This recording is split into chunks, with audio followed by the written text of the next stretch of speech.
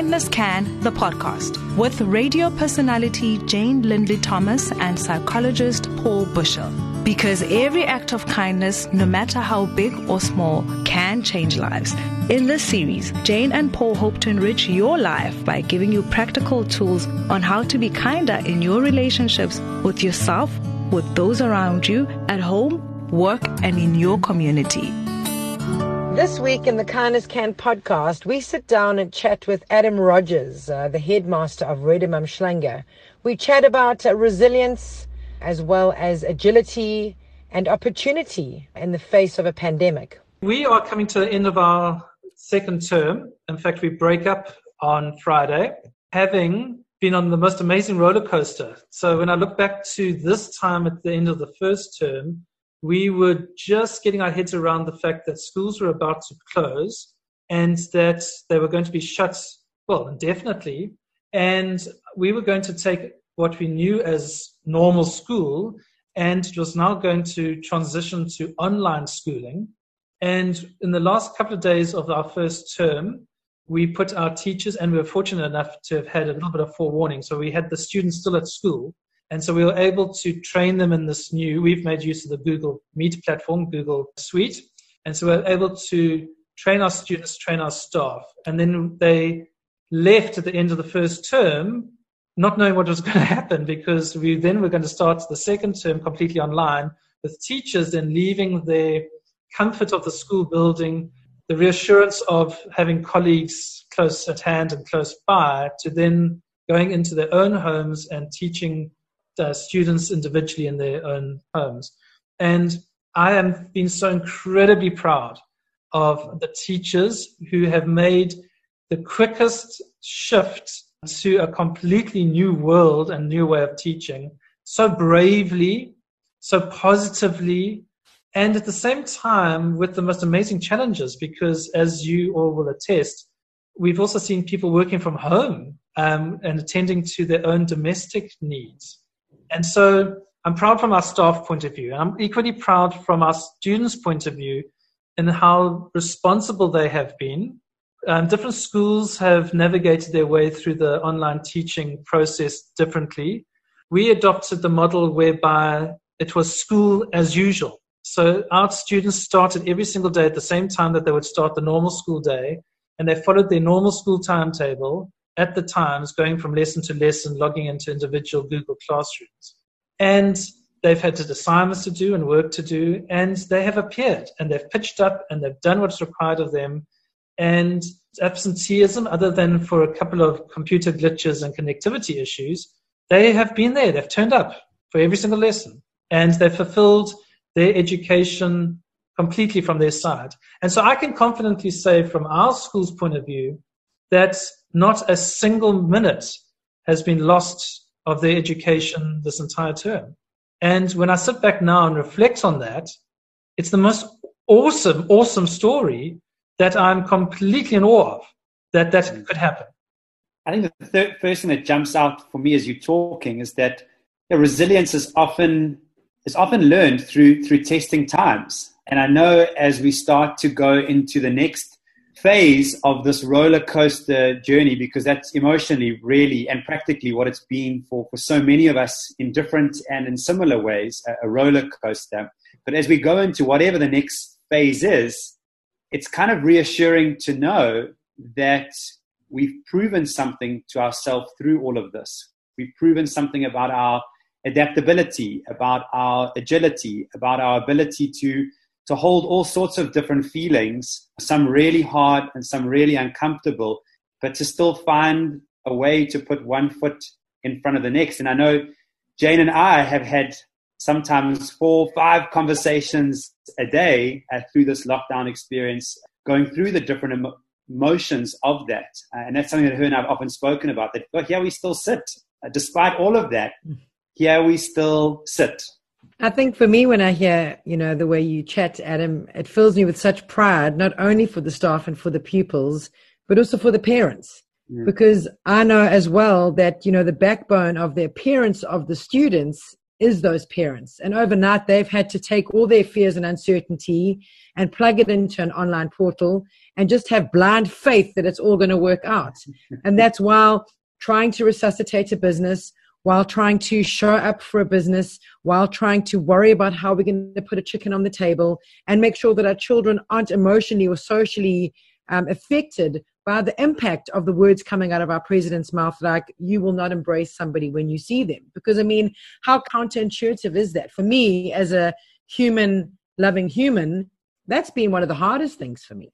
So I just want to hold space for every single mom, dad, parent, carer.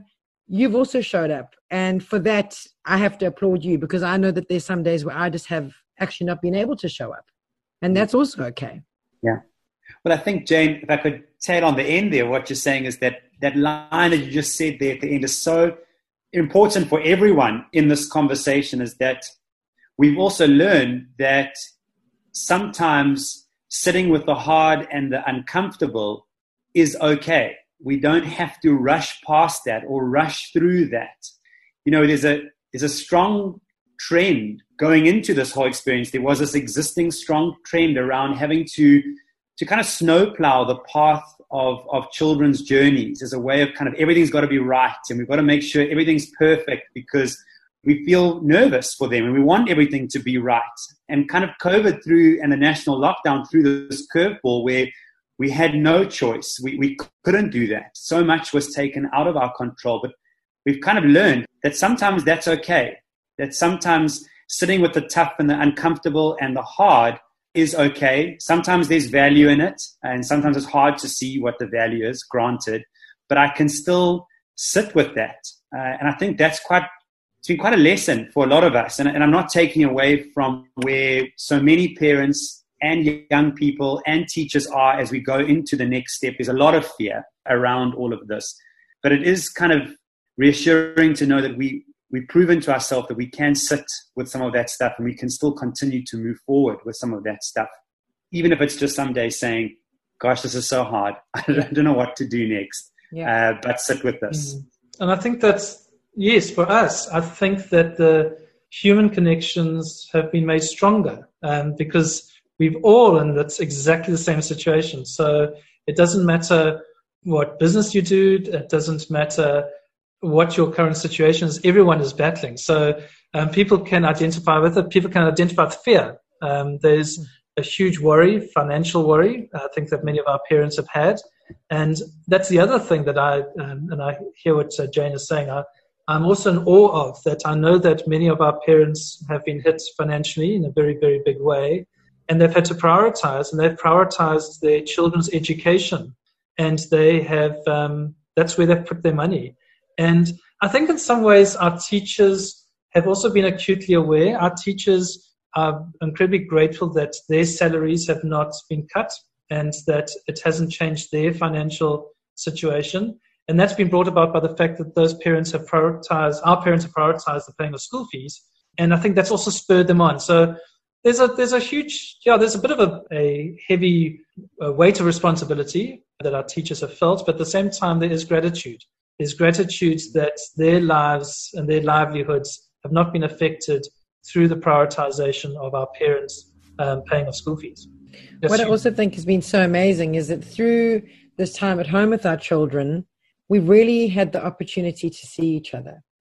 And I don't just mean that in the pre-Easter, very rosy tinted, I'm so grateful for this time with you as we run through the grass together, and it's all very romantic. And then all of a sudden Easter came, and then the pressure was on to, okay, we've had our Easter holiday, let's move along. But what I mean in this particular instant is we've had time with each other to really see each other, because usually we would shroud away from being with our children other than weekends. And now that we're in this together, so to speak, they're seeing us not always at our shiniest Saturday morning self or our Sunday, let's go and hit the pool or the beach. They're seeing us on a Wednesday at 10 o'clock sweating about how to get from A to B. May that be financial, may that be a logistical discussion, or in our home, my husband is an essential service, as am I. So business has been as usual.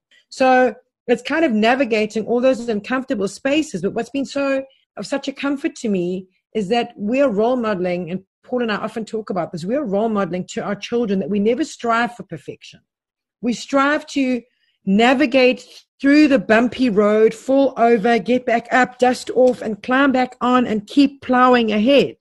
And I can only think that is going to stand our children in such good stead, having been witness to real stuff, within reason, obviously. Yeah. But it seems like we've all grown in my home. I will never be the same. I'm forever changed after this experience. And I can honestly say that I think my children will look back on lockdown as being the best days of their lives. Why? Because they had their mom and dad at home. They had the attention, not always because we were juggling at some places and not always present, but they haven't been traumatized by this communal grief. Mm.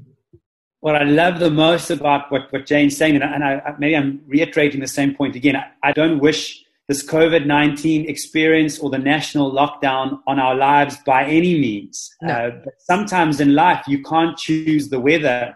You can't choose the things across your path. And sometimes the hardest things across your path, there's opportunity in that to kind of learn and discover and see so much. And as we move through the different phases of this, I think it's really important for us to hold on to some of those learnings. And what Jane is so importantly saying there on the raising children journey, that for too long we have been glamorizing, prioritizing these perfect versions of parenting and being adults. And it's creating the wrong impression for young people and for young parents entering into the job of it. Because the arena. Yeah, you can't step in with that kind of expectation, because not only is it really unhealthy for us as adults, it's incredibly unhealthy for our children, because they're measuring themselves up against that. They're setting themselves up for an idea that that's how life has to be. And it must be such a crushing moment to live under that anxiety and to live with the disappointment of not reaching that when that moment of disappointment eventually comes in your life. So COVID, letting your kids see you sweating under this and having to work through some of your own hard emotions. I don't wish those emotions. I don't wish that moment, but there's value in that, because you have taught them that is the reality. And whether you've acknowledged it or not, I hope that you'll acknowledge it when you hear me say this, that in you surviving it and working through it, you have taught them something so important, that it is possible. And these are some different versions of doing it. And so that's a big takeaway for me out of all of this. And I think Jane's picking up on that really nicely as well. Yeah. So, yes, I mean, there's a degree of stoicism and adaptability that I think that we've all gained from this whole experience. And yes, it's bringing people closer, definitely. And I really like that message about not being perfect. And I was in awe of our students when our teachers, many of whom were, by their own admittance, technophobes, terrified once they left the school building and they were now alone in their houses. How were they going to now sort out all this Dornicer technology? And it was the students, who from afar were saying, ma'am, you're doing well. No, you're doing well. Keep going. Don't worry about it. And when the microphone wasn't working and the camera wasn't working, the students were still troubleshooting from afar, talking their teachers through this process. But, never once were they expecting the perfect lesson, and never once were they expecting the teachers to give a perfect lesson. What they were appreciating, and I think was echoing what you're saying, is that they were turning up. So I think our students appreciated that our teachers were always there and it was a constant. You knew that at that time your Afrikaans, your maths teacher was always there. And at the same time, by those students being in those classes at that time was giving those teachers reassurance that those students were turning up. And that's what it's been about. It's been about just turning up. Yeah. Participation. I think that's one of the greatest gifts to instill in a child. The fact that showing up and participating, that's the magic. That's worth everything. It's not always about getting it right or being the best or winning. Your success, and I know Jane will pick this up for me, but your success is about the pushing through the hard moments, the kind of just being there and learning. And I think that, as I'm hearing you talk, I kind of get goosebumps. I just feel so excited for your school community that's been a feeling that's come out of this. I think that's magic. Yeah. This will exist everywhere except the side of the field on a parent's sports race day. Because no parent lines up at sports day and wants to come second. I have seen things out there that will forever scar me. No, and that's the interesting thing, of course, is that schools throughout this whole period and for the foreseeable future, all of those other funny things like about the winning rugby score or the winning this or the winning that, that's meaningless now. What schools have been brought down to their essence is about good, solid teaching and relationships. And I think that's what has carried us through here, is that all the nonsense that sometimes goes with schools, the flashy this, the boasting of the winning rugby first 15, and that's gone.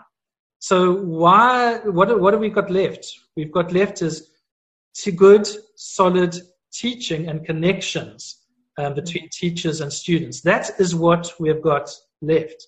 And I think that is the mark of true excellence in education. We always say, same storm, different boat, hey? And that's really a phrase that certainly got us through here. And again, to the teachers, I've got a few friends that are teachers, and Paul and I actually did a podcast last weekend about just tipping our hat to educators, because, man, my friends have been sweating. I mean, they've had tears down their faces as they talk about sidelining their own families in order to show up for that lesson, in order to adapt overnight, and in order to work until 11 o'clock at night and then get a phone call from their own child's teacher saying, your daughter's books are still at school. Who's going to collect them? The teachers have really, I've seen it across the board, put other people's children so in their focus, which is hard for them as well, because there's a whole lot of guilt that comes with that for them and their own domestic environment. Absolutely. You've hit it you've hit it completely. I think what stands out for me, as Jane says that, is, and listening to you, Adam, as well, about your experience and your school's community, the community's experience around this, is how effective and how valuable kindness and encouragement and connection and relationships are in making things work a whole lot smoother. And I know sometimes, schools are made up of all sorts of different stakeholders who all have the same goal. They want to see young people be the best version of themselves. But in the past, in the anxiety of that, in the throes of that process and the panic of it, we know that the communication amongst those stakeholders has sometimes been tricky and difficult. And so maybe a takeaway from all of this is we kind of all need to respect each other's parts in this. And instead of being super critical of it the whole time, sometimes being more encouraging. And the kids maybe are teaching us more than anything. I love it when they're saying, don't worry, ma'am, just push that button over there. So being more supportive and gentle and kind with each other gets us through the hard times, gets us closer to our goal, rather than pushing and being overly hard and competitive. Maybe that's a theme that's coming out of our conversation here. And it's not to say that sometimes kindness isn't saying no or having a hard conversation. Of course it is. But sometimes approaching it from a different perspective, a less fearful, judgmental, critical perspective, makes things flow easier for all of us. And we get closer to our result. Yeah. I think what we've also been quite mindful when chatting about preparing to go back to school is not kind of rushing over the fact that every person has had a different story. That being at home has not been safe at home for everyone, for an example. And it hasn't been easy for those kids that have struggled to show up, or for the parent that struggled to show up, for their kid to show up, or for that teacher to show up. That there is the sense of responsibility for us to also hold space for this experience, because it has been a jarring one that came out of nowhere for us, and we are all forever changed. Some things that are enhanced that we hope won't live in a capsule, that we'll take those learnings with us into the new normal as we lean into a new mold, but then also things that we hope that we never experience again because they were really difficult. So in talking about the judgment and the getting closer to the essence, it's also being mindful of holding space for different experience. Yeah. Yes. Yeah, I was definitely hearing from you, Paul, just being gentle. I think we've learned to be gentler with each other, and that's what's got us through here. But I think in coming towards now the end of this term, which has been online, and now we're looking at the reopening of schools, there's anxiety. I think the anxiety is definitely there. I think there's confusion. People are confused. We closed schools when infection rate was less than 100, very few deaths. We are opening schools at a time, in fact, I just saw yesterday that we've just reached the 1,000 death mark, a fatality mark, and infections have never been higher and are climbing. And so the anxiety is real. In wanting to go back to school, what about my anxieties around infections? And as Jane was saying, every single child's story is different. Every single family's profile is different. Some are living with, if they're not already living with their own health issues, they're living with someone with health issues. They're living with grandparents who got the age factor. How do you now come to terms with that anxiety, and how do you make the right decision as to whether to go back into the building or not? And we've conversed about this quite a bit, haven't we, Paulie? And I think it really, when I hear you talk, I just think we need to be mindful of how we cast judgment on others. Because I think for a parent to decide to get your child into that car with their mask on to the front gate and then wave them goodbye, it's so counterintuitive as a mother to send your child into an environment that is so fear-driven for us. So I think we need to be very careful of how we speak to each other around big decisions like, are you sending your child to school? Aren't you scared of sending your child to school? But what about the infection rates? We've got to be so careful that we're not fear-mongering for each other. And going back to that word of being gentle. If one family's decision is X, that doesn't mean that yours has to be. For example, my kids haven't gone back to school yet, okay? I am ready to pour myself a gin and tonic. I have 3 children under the age of 9, all sit at school, and I think we're sitting on day 80. You are amazing.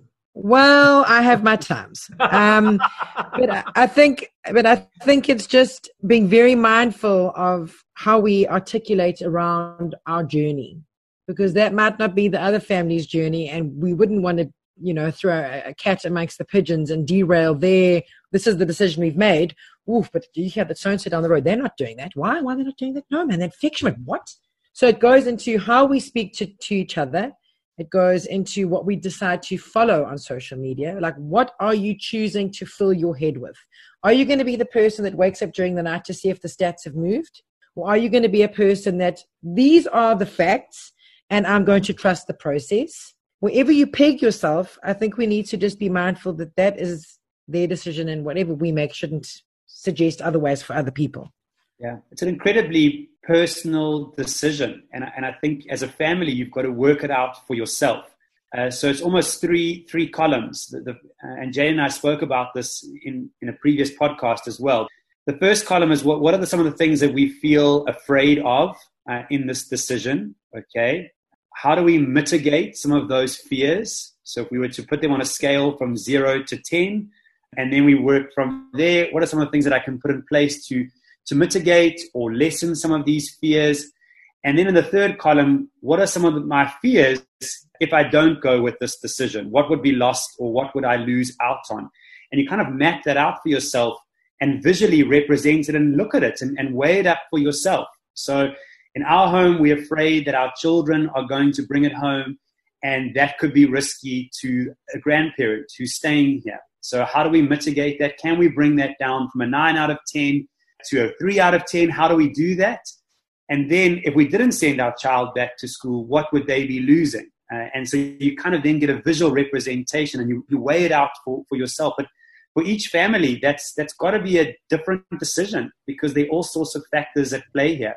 So take the time to engage in that kind of process, make it for yourself, hold on to the fact that no decision is cast in stone. So if you decide not to go back, and 3 days in, 3 weeks in, you kind of change your mind, that's absolutely okay, and vice versa.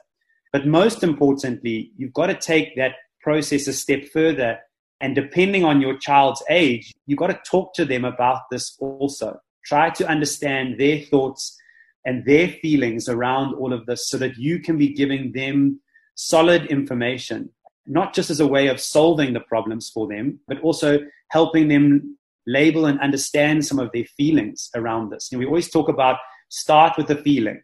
Get your child into the habit of, I feel anxious about this. And then you go into the process of, I understand that anxiety. I thought about it as well.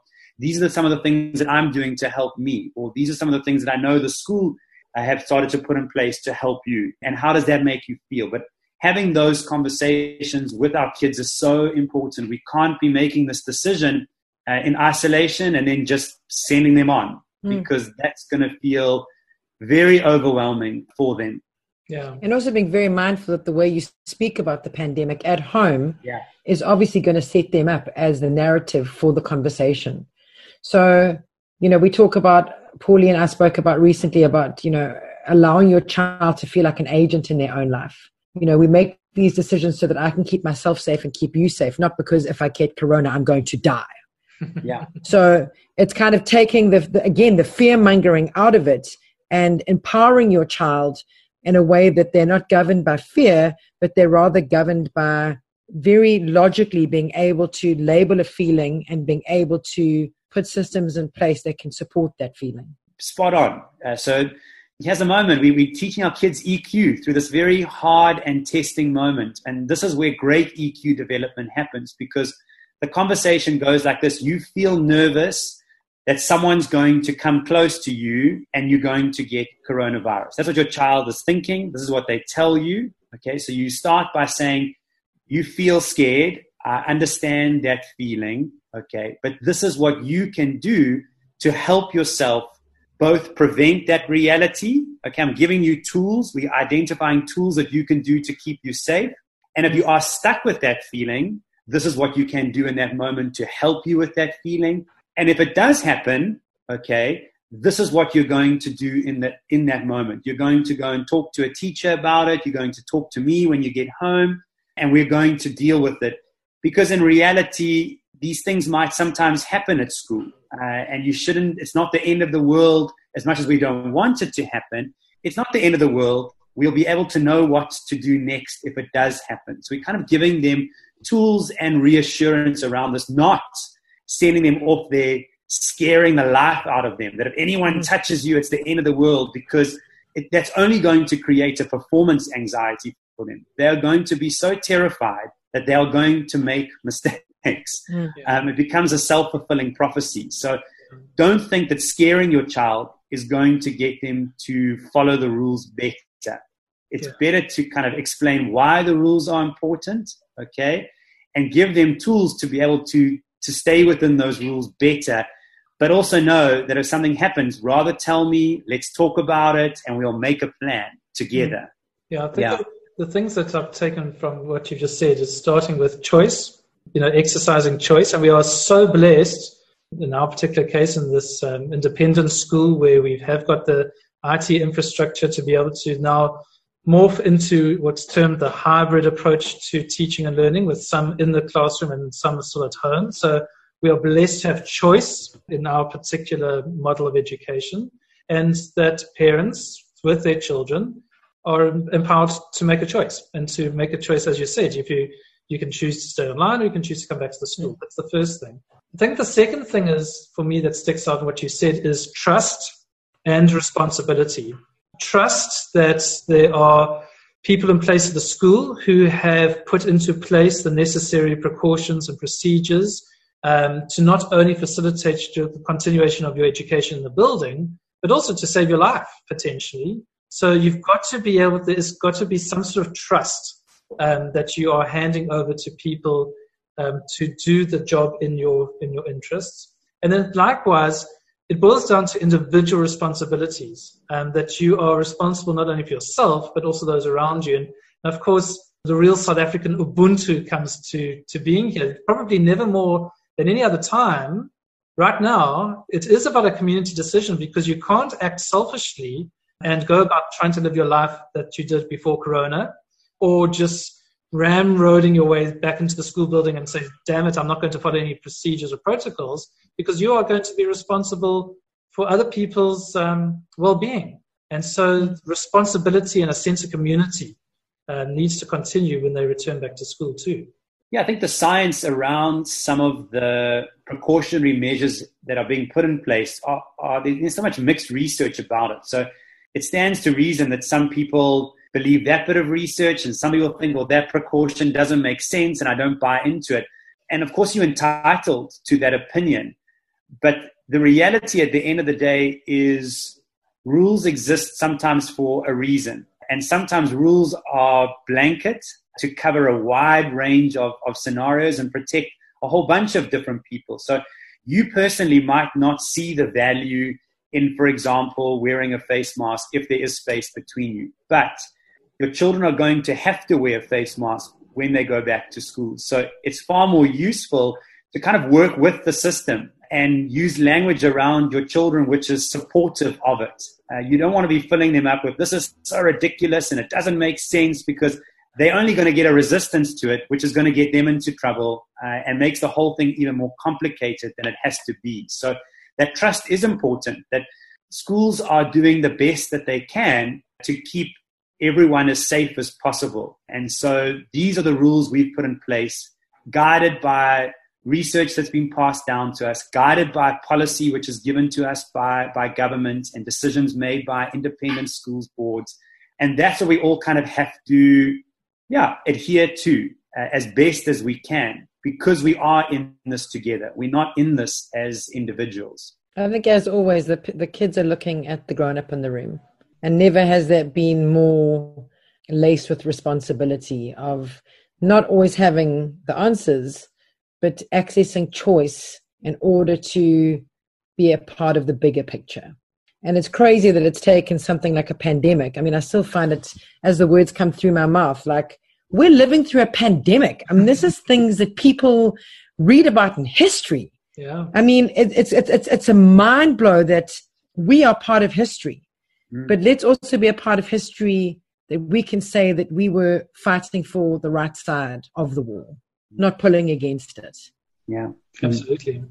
So what would your advice be to those who are facing disappointment? Because we think, for example, well, in particular, of our matric students, not necessarily of our own school, but of all schools, who have been waiting for this moment. This is their final year. Everything of their 12 years of formal education culminates in your matric year. You've been looking forward to matric dances. You've been looking forward to rugby seasons. You've been looking forward to so many things.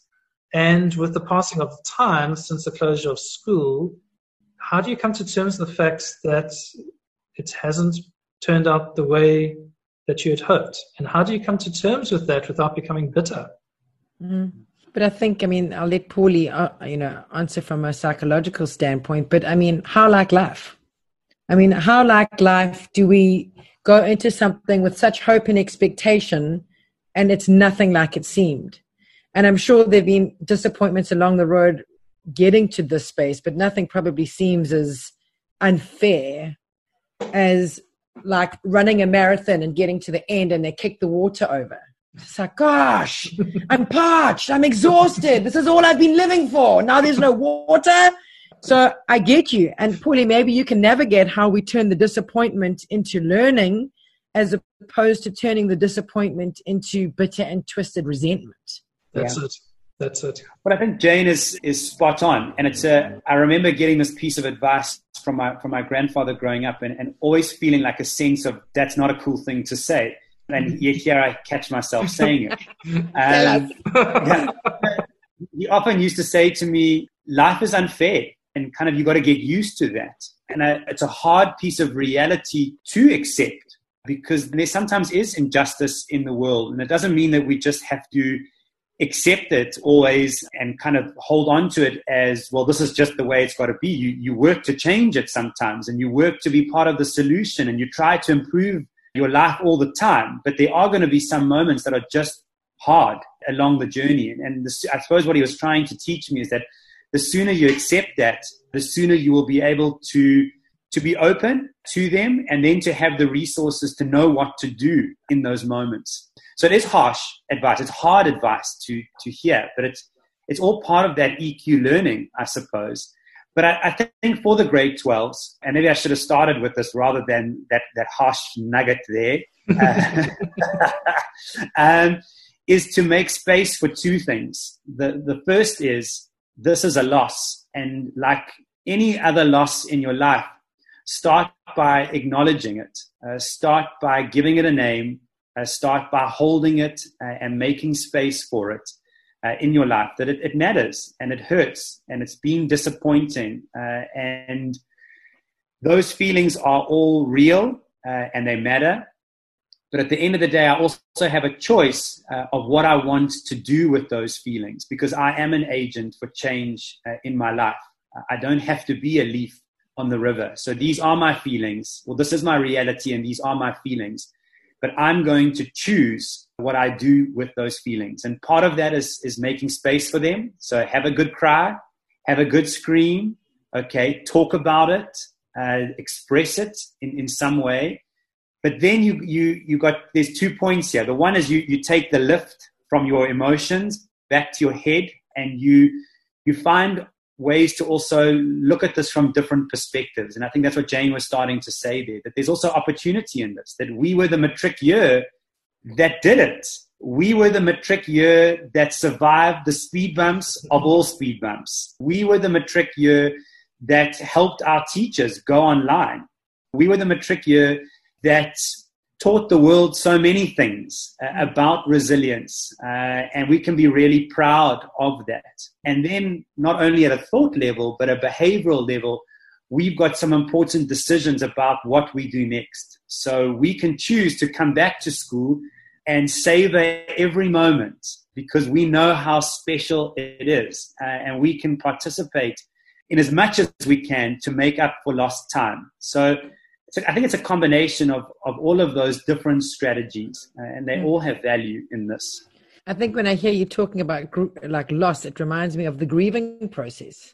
Yeah. And the grieving process is one that, you can be up and positive and reflective and appreciative on a Tuesday, but on Wednesday you're sad and forlorn and disappointed, and on Thursday you're just plain angry. Yeah. And I think that, it's to roll with each emotion. And as you say, is like, we always talk about putting it in the palm of your hand and sitting with that feeling and not running away from it and hoping that you can outrun it, because you're not going to be able to outrun it. Yeah. It's holistically approaching this like, yeah, this is definitely not how I would have chosen my matric year to be, but it's out of our hands. How can we deal with the rest of the year? How many days have we got left? Okay, cool. What can we do in those days? As opposed to, damn you, Corona, damn you. Which you've all wanted to say many times. And there will be some days where it's let it out, damn you Corona. Damn you Corona. And there'll be some days where it's like, we don't have to write mid-year exams. Look at us go. Okay, so it's about riding the different waves of this experience and making space for all of that, but making space for it in, I suppose, healthy and useful ways. And if you are struggling to do that on your own, which many of us do at different moments in our life, many of us through Corona have struggled to do on our own. Don't be afraid to put up your hand and say, I need to talk about this, or I need some help with this. So for your grade 12s, for any of your learners, for any of the wonderful people in your community, if you are struggling with this, with different parts of this, you're not alone in it. And there's so much value in putting up your hand and saying, I just need to talk. I just need some help around this. Yeah. I mean, how many people... Yeah, strongly about that. How many people have celebrated birthdays in lockdown? How many people have lost people in lockdown? How many people have left that corporate job to go on their own and then Corona hit? There are so many stories of how untimely the sabotage on our normal. Yeah. But where do we go to from here? And we often speak about this, that we cannot allow this experience to live in a capsule of, oh my gosh, remember that? We've got to take the reflection and the learning of not overcommitting until we are so distracted by our life that we're not connected to anything. There's so many things that have come out of this. And one of the things is disappointment. And one of the things is heartache. And one of the things is longing to be in a room with people that you love. eye to eye, heart to heart. But I have such faith that when we connect again in that room, we will never take it for granted. We will never take a trip to the beach and take it as a given. We will take it as a gift. And for me, there's a lot to be said in that. Yeah. That's perfect. That's the most perfect point in which to end anything, not to take anything else for granted. And I think that's what we take away from here as well. Yeah, lots of love to you, Adam. Yeah, Thanks go well. Catch you soon. You've been listening to Kindness Can, the podcast. Find out more at kindnesscan.co.za.